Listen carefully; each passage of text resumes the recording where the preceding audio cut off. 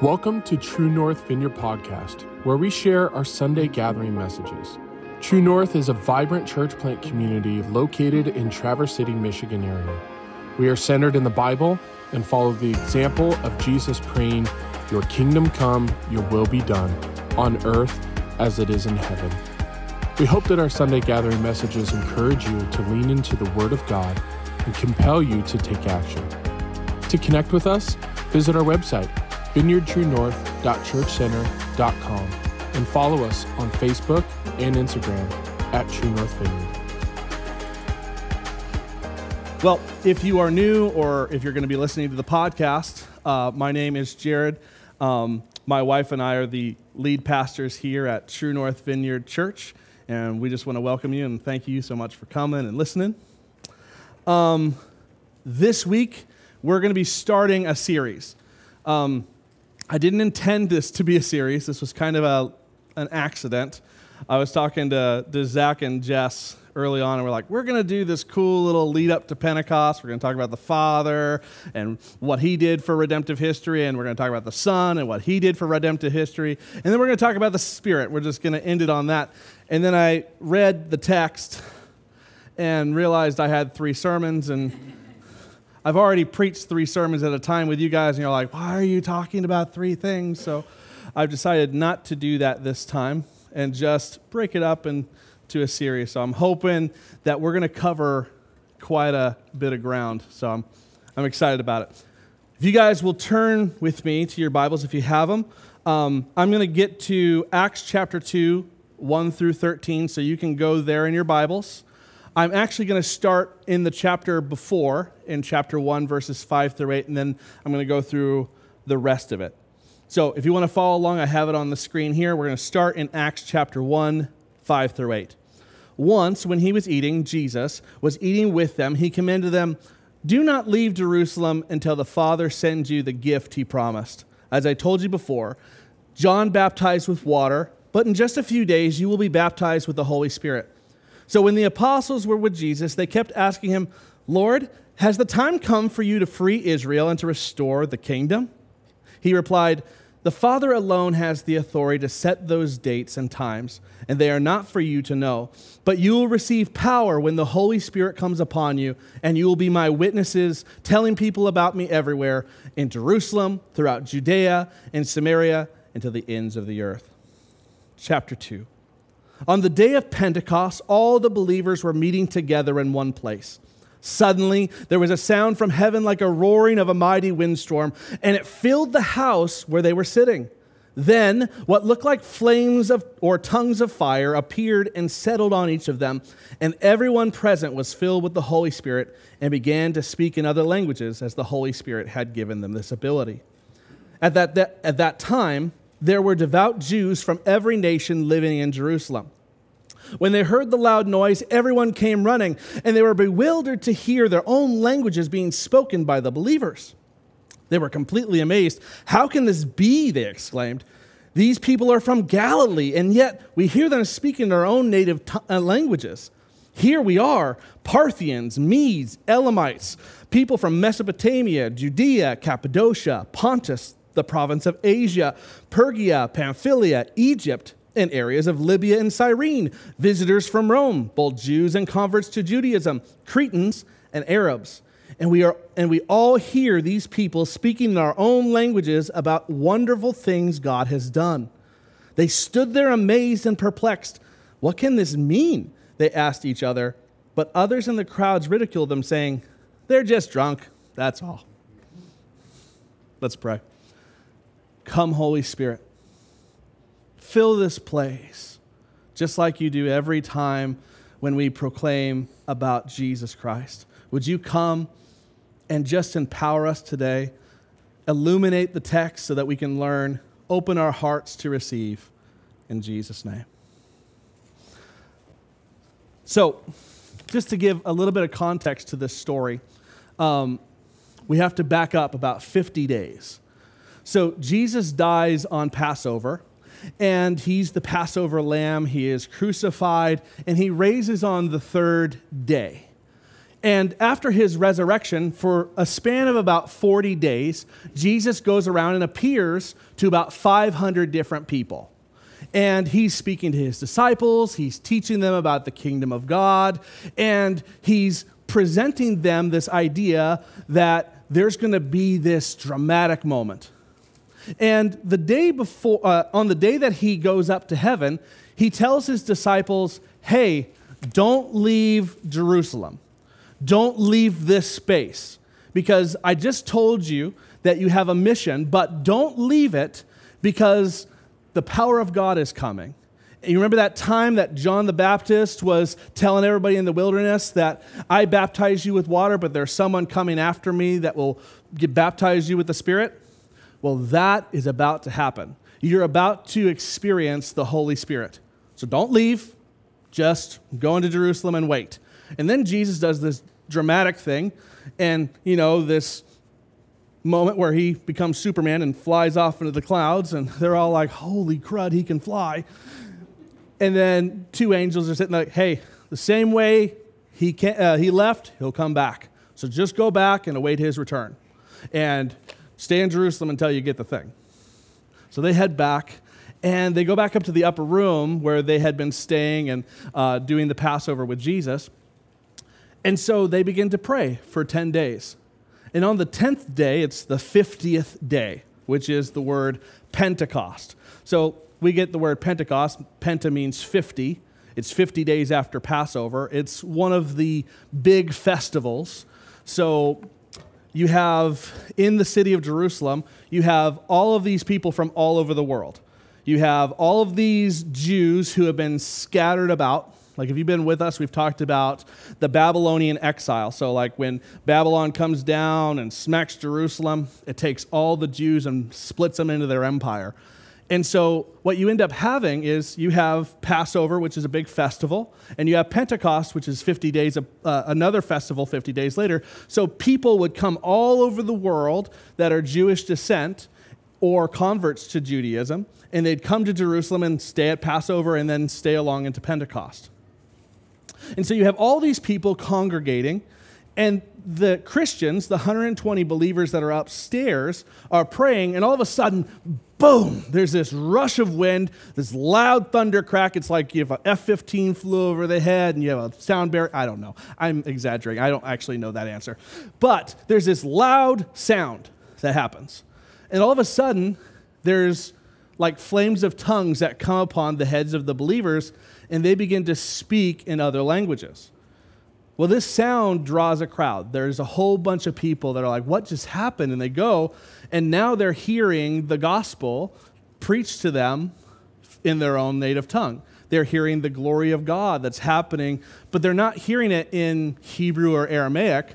They're hearing it in the tongue that they grew up with. And they're like, this is crazy. This is kind of weird. This is awesome. And some guys are like, nah, they're just drunk. The day of Pentecost is the day, it's a celebration day, because the day of Pentecost is the day that the Father and the Son sends the Spirit to the church. That's what Pentecost is about. And so in this series, we're going to conversate about three key ideas that I see in the text. The first of which is the presence of God. We're going to talk about God's presence and what that means. The second one is going to be about the mission of God, how he sends us on mission in this text. And the third one is going to be about the empowerment of the Spirit, the empowerment from God.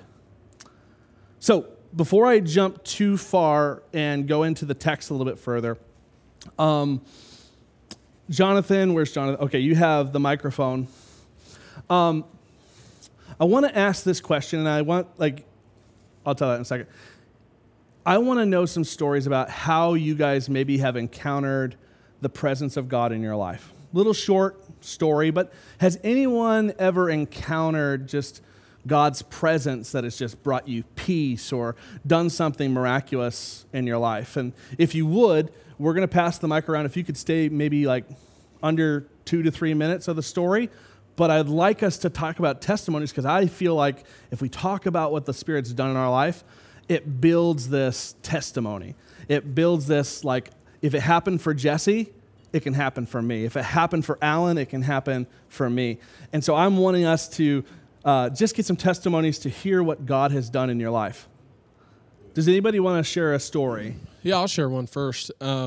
So to keep it short, testimony, I remember I'm born and raised like in church. We've grown up together, and I went through my rebellious phase and stuff for a while. And I remember I was just sharing this with somebody last night, and it impacted them where we're staying at. And I had a really bad drinking problem at one phase of my life where I would drink a bottle of whiskey or rum and like 12 beers a night. And I would do this 3 or 4 times a week. And I just was blacked out all the time. And I remember I was supposed to play drums at this new church for the first time. And I walked in and I lied to the worship leader and was like, oh no, I'm just sick. Like, I just don't feel good. I caught a bug. And I was just beyond hungover. I remember I was playing drums on stage and I just reached over to a bucket and I would throw up, and it was bad. And I felt so convicted and so guilty in that moment. And I know who the Father is because, like, I've grown up, like, in church and I know this stuff. But I didn't experience what it meant to, like, fully have the power of, like, the Holy Spirit come over you until that moment. And during that sermon, he was talking about the Father's love and forgiveness and who he is for us as a dad figure. And I just remember I was sitting in the balcony and I was just by myself and I'm crying, and all of a sudden he starts praying, and I just held my hands out and I just said this prayer, and it was like instantly I was sober, and I didn't drink for like 6 years plus, and drinking for me has never been a problem ever since. But that was like one crucial moment for me in my life where I was like, this is what it means when the Holy Spirit just comes over you and completely just removes that away from you. Yeah, that's awesome. Anybody else have? Yeah, you want to hand that over? One morning I went to work. It was 6 o'clock in the morning, and as I'm pulling into a hub, I'm a courier, or was a courier. Anyway, I went into work at 6 o'clock in the morning, and I was a courier, and so I went in there into what they call a hub, and there's probably 60 other drivers in the same hub. And I was known as a guy that believed in Christ because I used to talk to people. And my boss's wife comes running up to the van and says, Michael, can you pray for me? I said, sure. Why? He says, well, they just found my sister dead in her apartment, and they want to know if they're giving me to Wednesday. This was on a Monday. They're giving me to Wednesday to decide whether to unplug her, basically. And I said, okay, sure, I'd be more than happy to pray for you. Normally I would wait until she's gone or whatever, and I would go ahead and pray. But at this time I felt like maybe this is the time I need to pray. And I just felt this feeling of boldness that was uncommon for me. And so I started praying out, and I got a little louder and a little louder, started crying in the crowd. So they were listening to all this, and then I ended the prayer, and we all dispersed. And the next day when I drove up, Yami came running out to the van again. I said, oh boy, I'm in trouble. Maybe I'm getting fired, I don't know. But she says, Michael, it happened. I said, what happened? She says, my sister, she's well. I mean, what do you mean by well? She's completely back. She was brain dead. Now her brain functions really well. She's breathing, and they're going to release her on Wednesday. Yeah, that's awesome. Yeah, I get goosebumps still telling the story. So anyway, that's awesome. I have time for one more. Yeah. So my whole life, I literally spent trying to find any and every way to be happy without God. Spent 26 and a half years building a great pit of misery. Found out that Rock Bottom had a 8x8 steel shaft basement that was 3 stories down, and was the only person that lost visitation to my daughter in the whole county of Leelanau due to COVID, which ended up being the one moment that broke me down and made me go, God, if you're real, I don't know if you can hear me. I don't know that you would want to hear me. But if you're real, I need your help. because I can't handle this depression and I can't handle this anxiety anymore. And I bawled my eyes out for the first time in probably 10 years for like 5 minutes straight. And when I looked up, I saw the clouds on an overcast day literally open up and the sun shine down on me. And in that very instant, I stood up and I said, "You are real." And all of my depression and all of my anxiety was gone instantly. That's awesome. Just like that. That is so cool. Nothing else changed, except I was honestly looking for God with my whole heart. That's awesome. What I want us to know, like right off the bat, is that the Holy Spirit is our birthright. And I don't say that in a lenient way. What I'm saying is, as a Christian, God has given himself to us. He is the great gift. He is the one. He talks to Abraham way back in the day and says, "I am your great reward." And God has now given himself to the church so that we can have him rest inside of us. And so if you are a Christian or if you accept Christ, that is what you are to have more than anything else.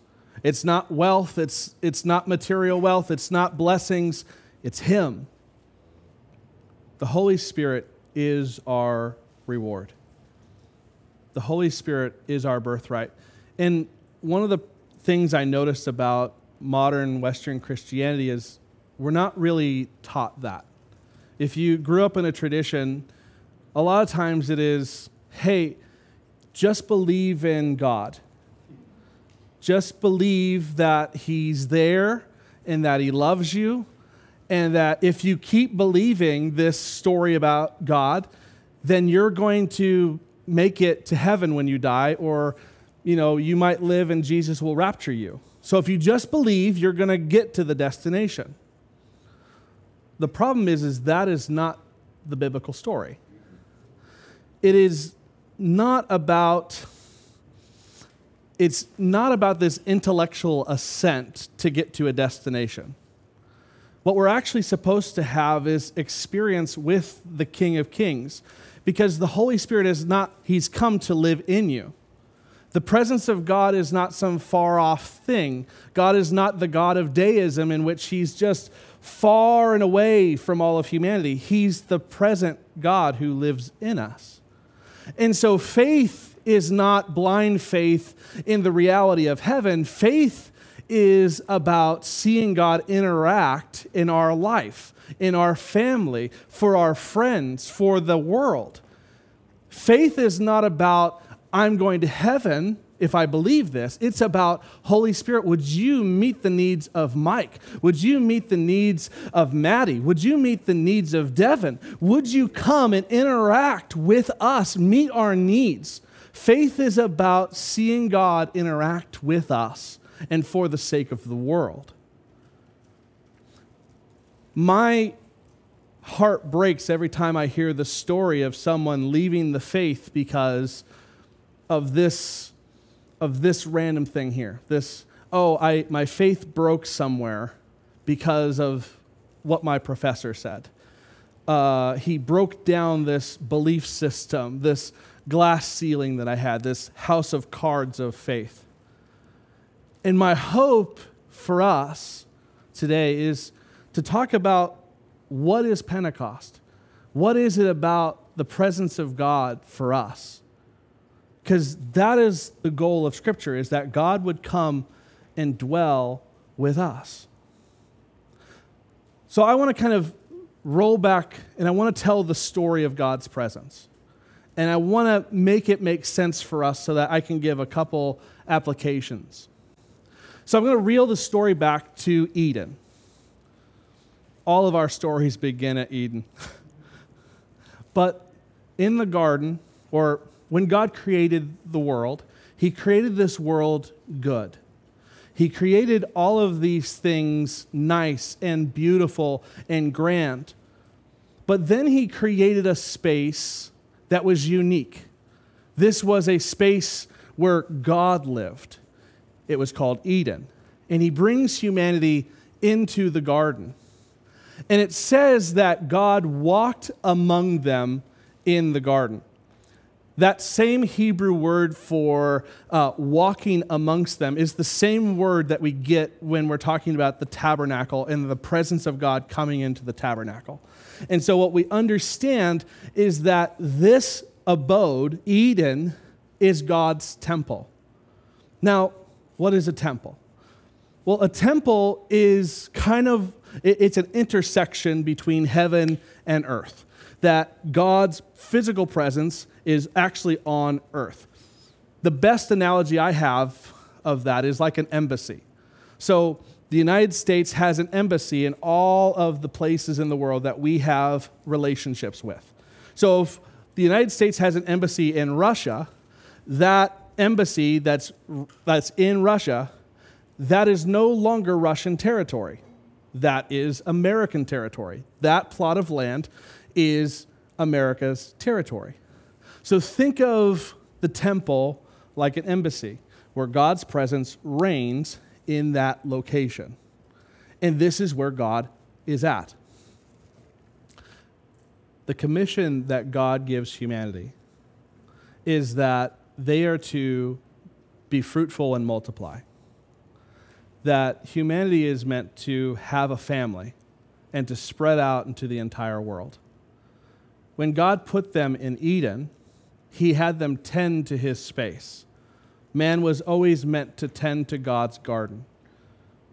And what they were supposed to do is when they would go out, they were meant to take the garden with them.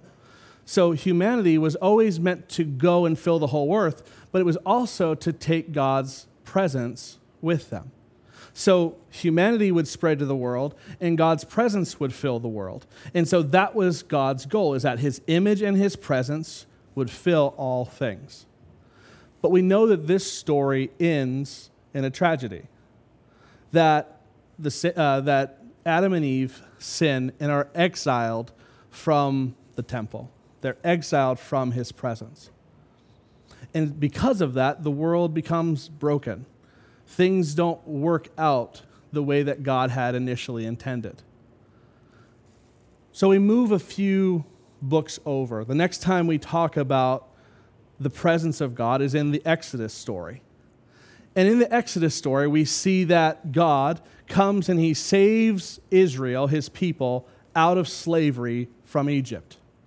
And he brings them to Mount Sinai and gives them a covenant that they will be his people and he will be their God.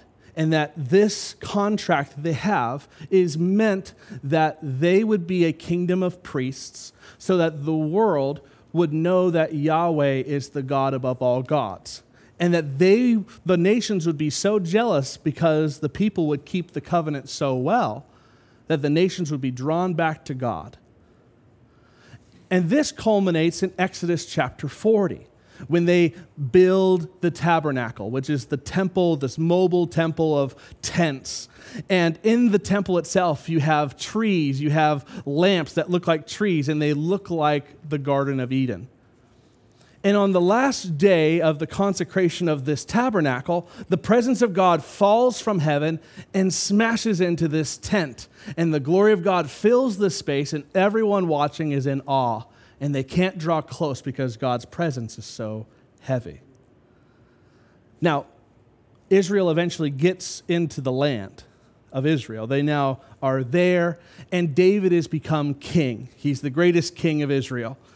And now he wants to build a temple. He's like, God, you have this mobile tent, but you deserve a greater house. You deserve this grand temple. We want to build something for you. And God says, that is okay, but you're not going to build it. Your son's going to build it. And so when David dies, his son takes on his building project and builds this beautiful temple and this grand structure. And on the last day of its consecration, fire falls from heaven and takes over the sacrifices. And the glory of God falls and it comes into the temple. And it's so thick that no one can enter the temple because of the power of God. You see these theophanies, these moments where God comes and he consecrates his temple. But from that time on, Israel goes south. Israel turns away. They split into two nations. And the northern tribes turn away from God altogether. They begin to worship other gods, and they begin to worship other idols, and they turn away from Yahweh. And Assyria comes down and takes them into captivity. And eventually, the people in the lower area who actually have the temple, they turn away as well. And Ezekiel 10 and 11 share this story of this vision of God leaving on a chariot. He's leaving the temple itself, and eventually he leaves Jerusalem altogether. And we know this story ends with Babylon coming in and taking all the people in Jerusalem and scattering them into the nation. So when we talk about Acts 2, we have all these people now scattered to the empire. This is why they're there, because they gave up their hearts to other gods. They refused to worship Yahweh, and so Yahweh says, pause. You're going to have to go out, and I'm going to have to bring you back. But God is faithful, and he promised to return and restore the temple. Ezekiel continues this storyline where at the last 7 chapters of the book, we see that God is restoring the temple, and that from the temple, from the presence, comes this stream that turns into a river that smashes into the Dead Sea, and the Dead Sea turns into Eden. It's the story of God's presence still doing what it's promised to do the whole time.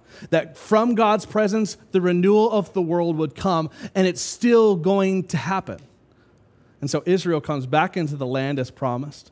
And there's messianic promises that a Messiah would come and deal with that very thing. And so Jesus shows up 500 years after this event. And he's baptized in the water and brought out, and the Spirit comes upon him. And the Spirit abides. That's temple language. See, in the Old Testament, the Spirit would come and then he would go. But this time he stayed. The presence of God stayed on Jesus. Jesus was now the temple. It says that actually explicitly in John chapter 2.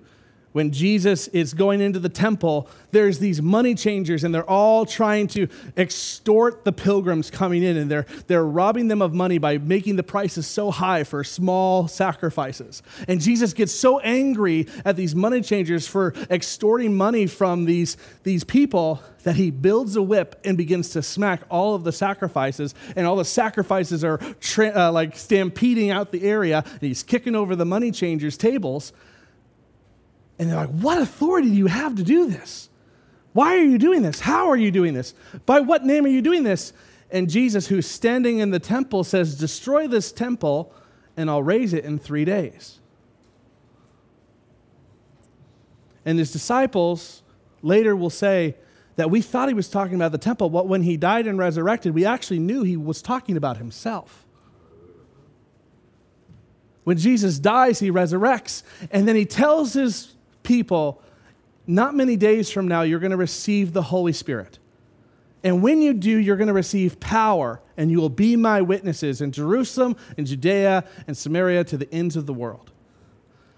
And on the day of Pentecost, the wind flows in, crazy noise, and fire comes from heaven onto the people. The theophany, you get it? He comes upon the tabernacle in glory and fire. He comes upon the temple with glory and fire. And now he comes upon his people with glory and fire. The presence now rests in the people of God. Peter will write in his first epistle in chapter 2, and he'll say that Jesus was the cornerstone of the temple. And we who are in Christ are being built like living stones into this temple. That is the point, that we are now the carriers of God. We are now the intersection between heaven and earth. You carry his glory. Here's a couple takeaways I want you to know. As Christians, we are the temple of God, and we carry his glory.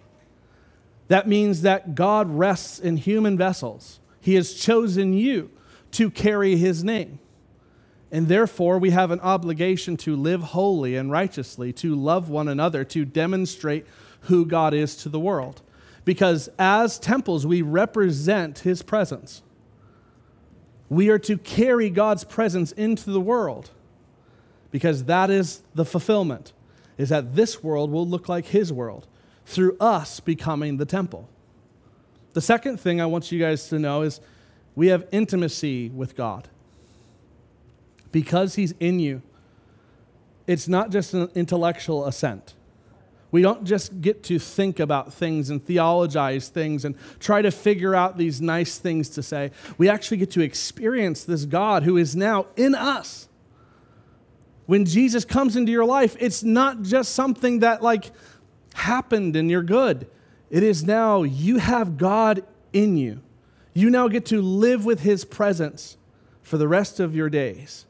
That he gets to be your best friend. He gets to be the comforter when you're down. He gets to be your cheerleader when things are great. And he champions us into a good life. He walks through us with sorrow and pain.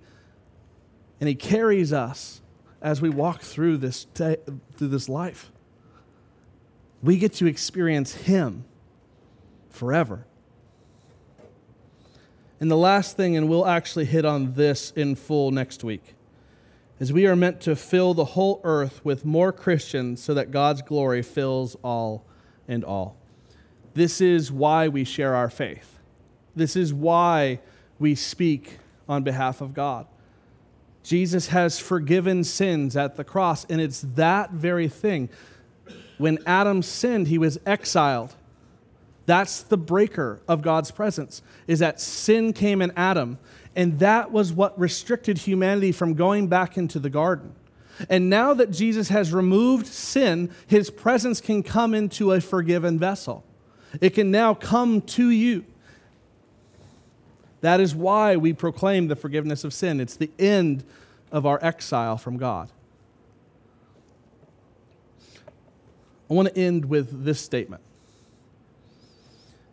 If you have not accepted Jesus, or if you've accepted Jesus in your life, but you haven't understood the ramifications of what it means to be God's temple, there's a few things that I'd like you to consider practicing. First, if you're not a Christian, if you're in the room or if you're listening to the podcast, the first thing you do is you say, Jesus, I recognize my own brokenness. Would you forgive me for the brokenness I've allowed to happen in the world through me? You repent of your sin and you turn to Christ and you say, Jesus, I accept you as Lord and Savior. Would you send your Spirit to indwell me? If you've been a Christian for a while but you've not experienced God, I'd ask you to consider this prayer every day. Come, Holy Spirit, fill me, and ask specifically for what you need from him. I would say that this has become a huge prayer in my own life, and I've watched other people do this as well, and there's a genuine change in the way that you live. There's a genuine change in how you think and feel. Come, Holy Spirit, would you give me peace today? Come, Holy Spirit, would you give me joy today? Come, Holy Spirit, would you give me evangelism to be able to reach others for Christ? Come, Holy Spirit, would you just give me the ability to look for the one person that needs you? Come, Holy Spirit, would you deal with this area of my life that I'm struggling in? Would you fix my finances? Would you help me with my marriage? Would you help me raising my children? When we come and we ask the Spirit to be a part of our life, he makes the hard burdens of our life easier. It doesn't mean that it's not hard, it's just easier. Jesus says that my burden is light. And he longs to come and take that heavy burden that's on your shoulders and give you his burden. So if you'd stand with me, I'm just going to go and bless you. And then we'll go ahead and change gears and go to the next part. But Father, I bless everyone in this room. And I bless everyone that's listening. Lord, I pray that you would just fill them with your presence this week. That you would equip them with the ability to hear your voice, to experience your peace, to recognize your presence when it walks into their space. And Lord, I pray that you would just continually move their hearts towards you. As it says in James, draw close to God and he will draw close to you. I pray that over you. I bless you in Jesus' name. Thanks again for tuning in to the True North Vineyard podcast. We hope that you are blessed by this message. To connect with us, be sure to visit our website at vineyardtruenorth.churchcenter.com and follow us on Facebook and Instagram at True North Vineyard. We hope to see you soon.